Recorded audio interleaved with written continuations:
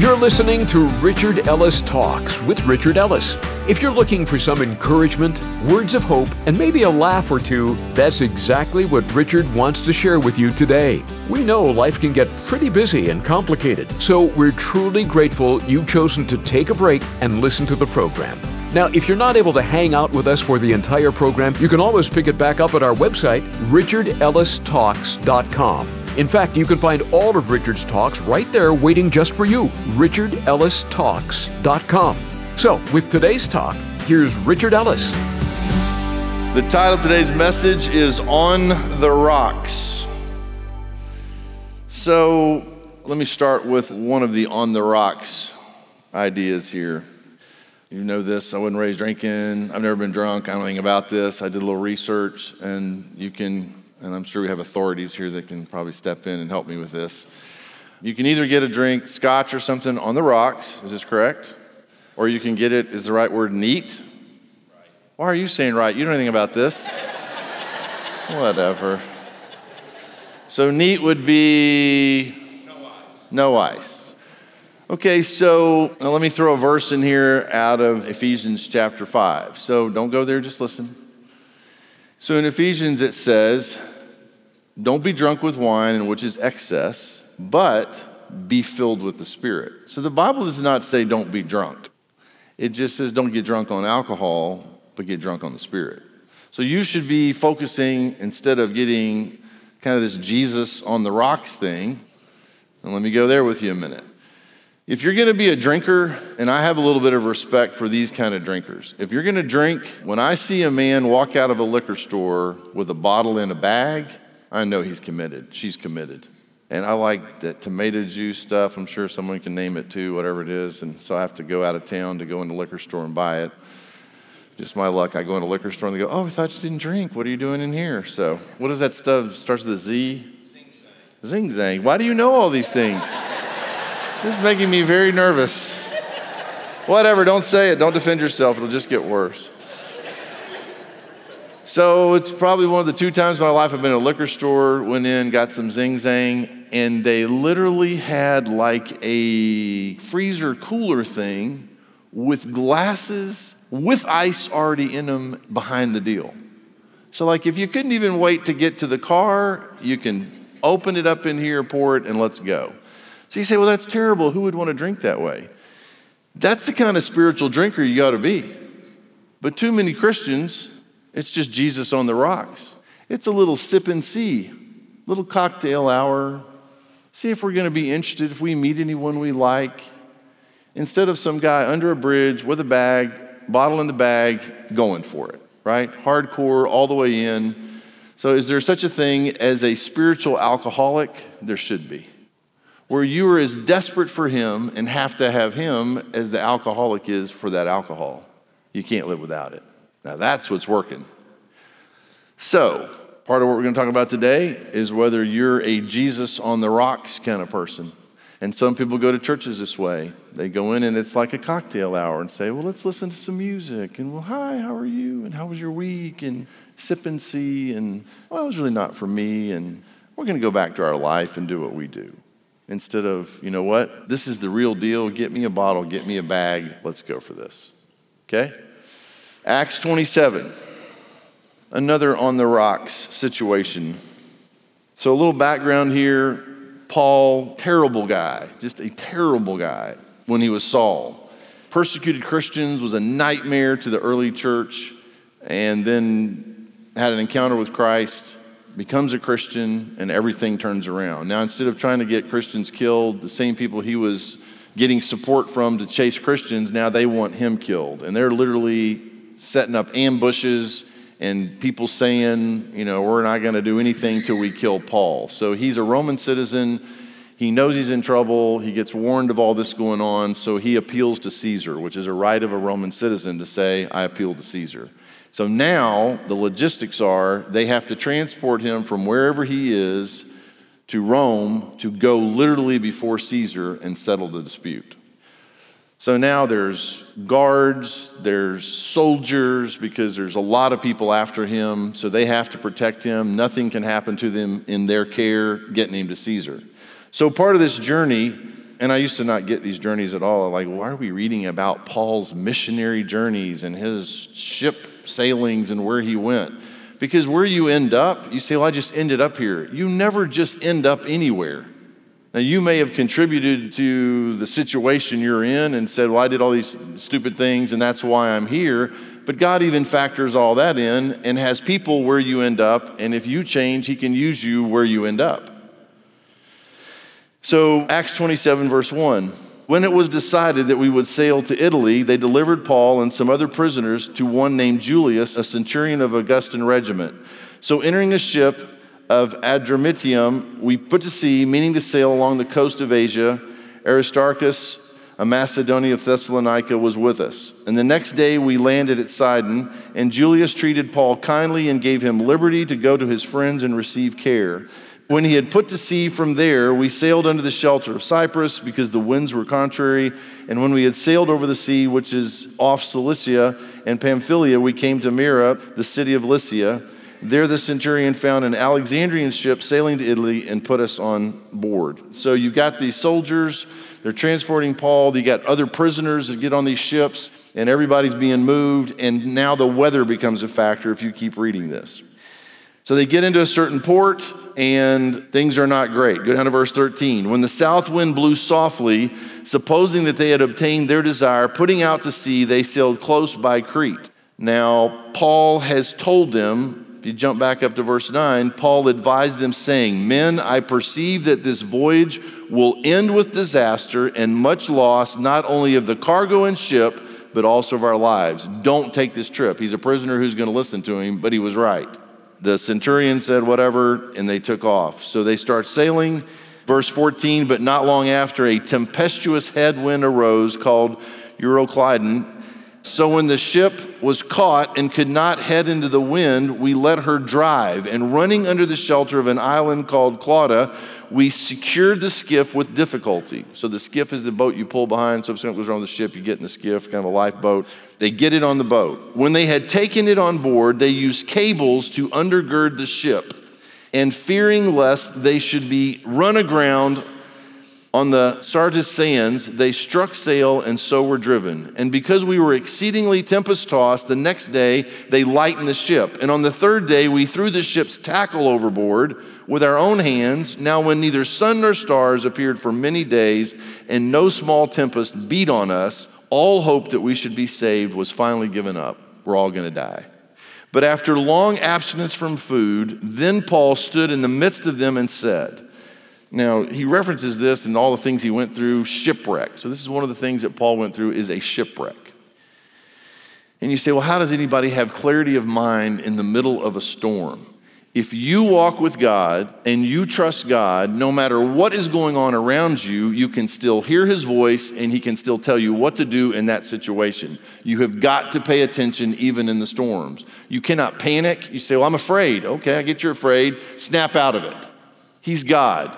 And if you're a believer, he lives inside of your body. And if he can't take care of you, you cannot be taken care of. And you're certainly not going to take better care of yourself than he can take care of you living inside of you.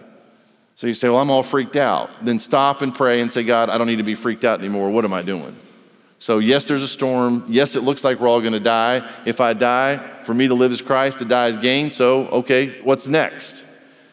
So he gets them all together and he said, men, you should have listened to me. I don't recommend this tact with women, but with a whole boatload of men, it's okay.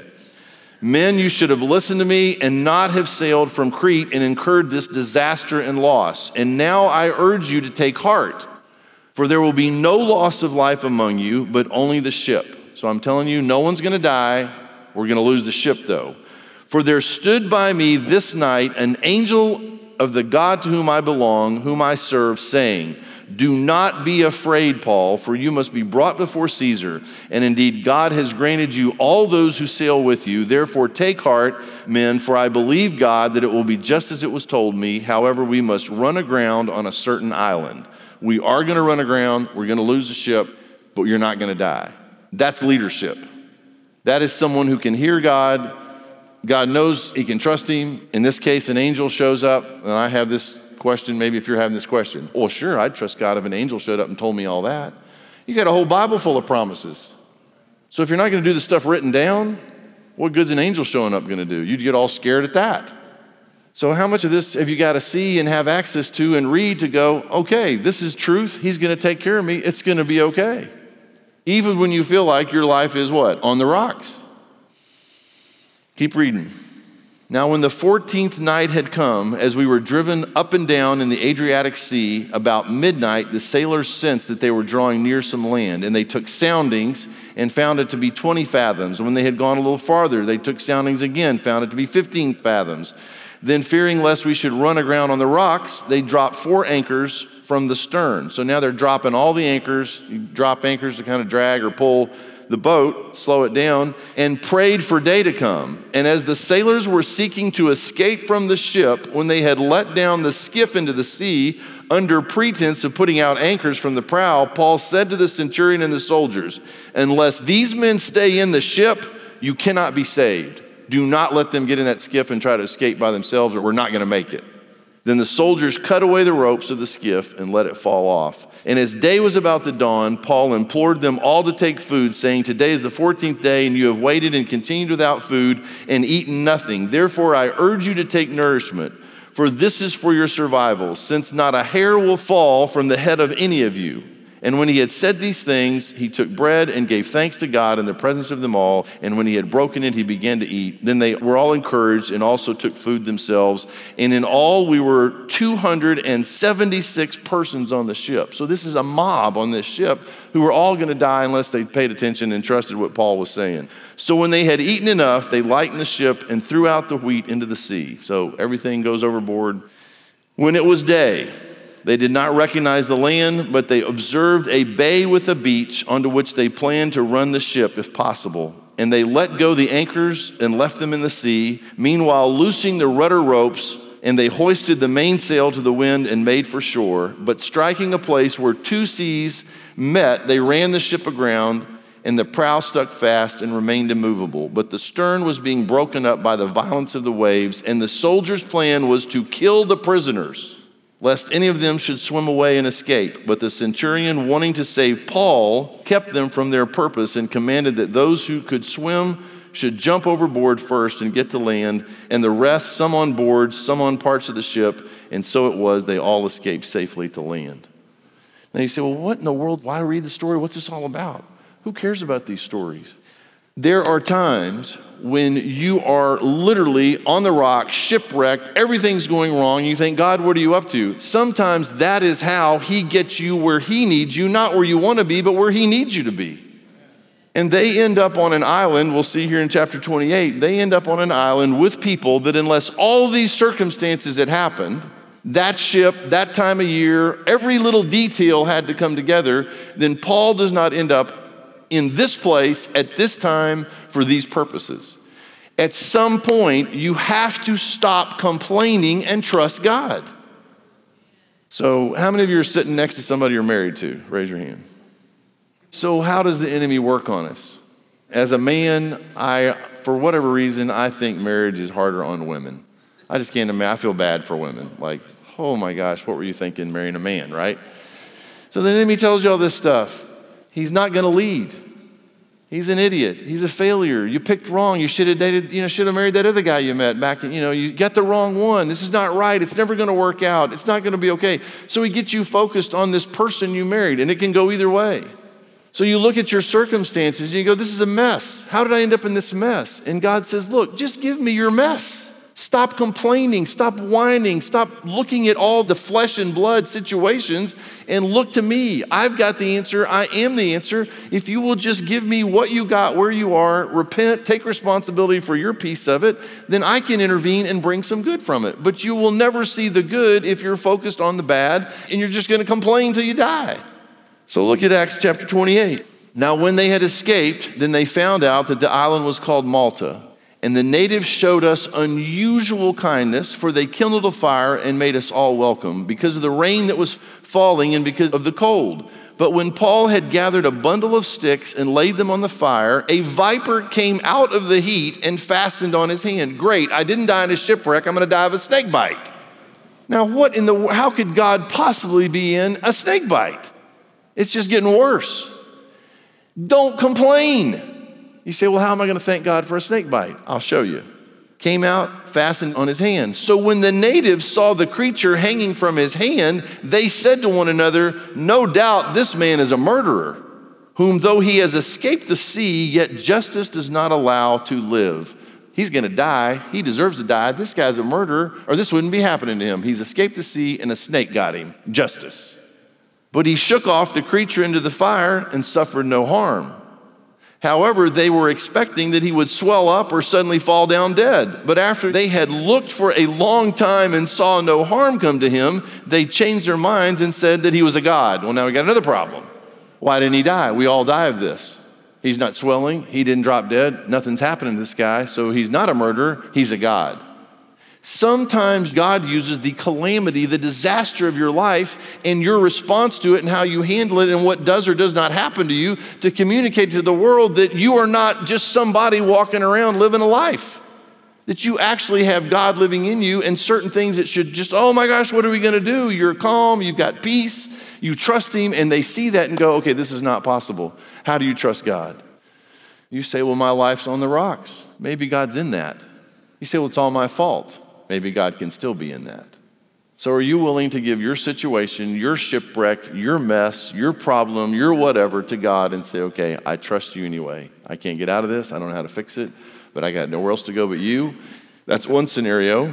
Or what if you were trusting God completely? Paul is not a sinner out there living a screwed up life. He is obeying God, doing everything possible to follow God's will, and look where it gets him. Shipwrecked, bitten by a snake. You're like, well, what did he do wrong? He did nothing wrong. He obeyed. And if you end up shipwrecked for obeying, it would be better to end up shipwrecked for obeying on the rocks, having problems, and back home safe where you don't belong.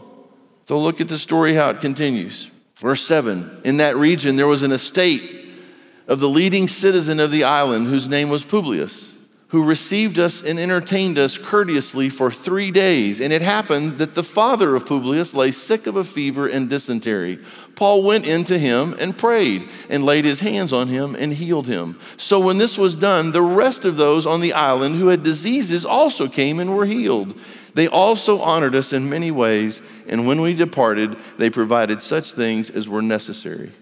So you say, well, I don't like my life. I don't like where God's put me, where he's taking me, what's going on. I don't like it. Stop complaining and say, okay, Lord, why am I here? What are you doing? What are you up to? And it may be that an island who would never have had a Paul show up because of all his inconvenience, all the shipwreck, all these problems on the rocks, hitting that island, bam, that whole island is changed. And the gospel gets preached to them. You say, well, I don't like it. You don't get to pick. We are bought with a price. I am a slave. I am owned. I go where he tells me to go. You have no idea what you could be missing because you're not where God wants you to be all the time. You say, well, I want my life to be easy. I want it to be convenient. I don't want to have to go there. I don't want to get up at 3:45 in the morning to get back for church or whatever your little excuse is. God is at work on the planet in ways you cannot imagine.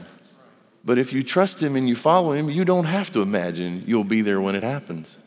I don't want problems. I don't want to get involved. I just want to make money, live in my little house, hit my garage door opener, pull in my garage, let it close quick, and then I don't have to deal with anybody.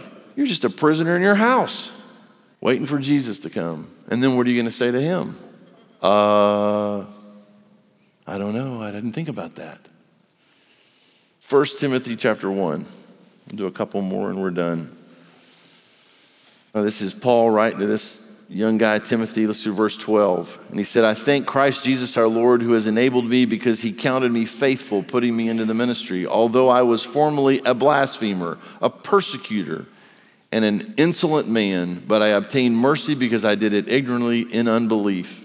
And the grace of our Lord was exceedingly abundant with faith and love which are in Christ Jesus. This is a faithful saying and worthy of all acceptance, that Christ Jesus came into the world to save sinners, of whom I am chief. However, for this reason I obtained mercy, that in me first Jesus Christ might show all long-suffering as a pattern to those who are going to believe on him for everlasting life. Now to the King eternal, immortal, invisible, to God who alone is wise, be honor and glory forever and ever. Amen. This charge I commit to you, son Timothy, according to the prophecies previously made concerning you, that by them you may wage the good warfare, having faith and a good conscience, which some have rejected. Now look at how it shifts.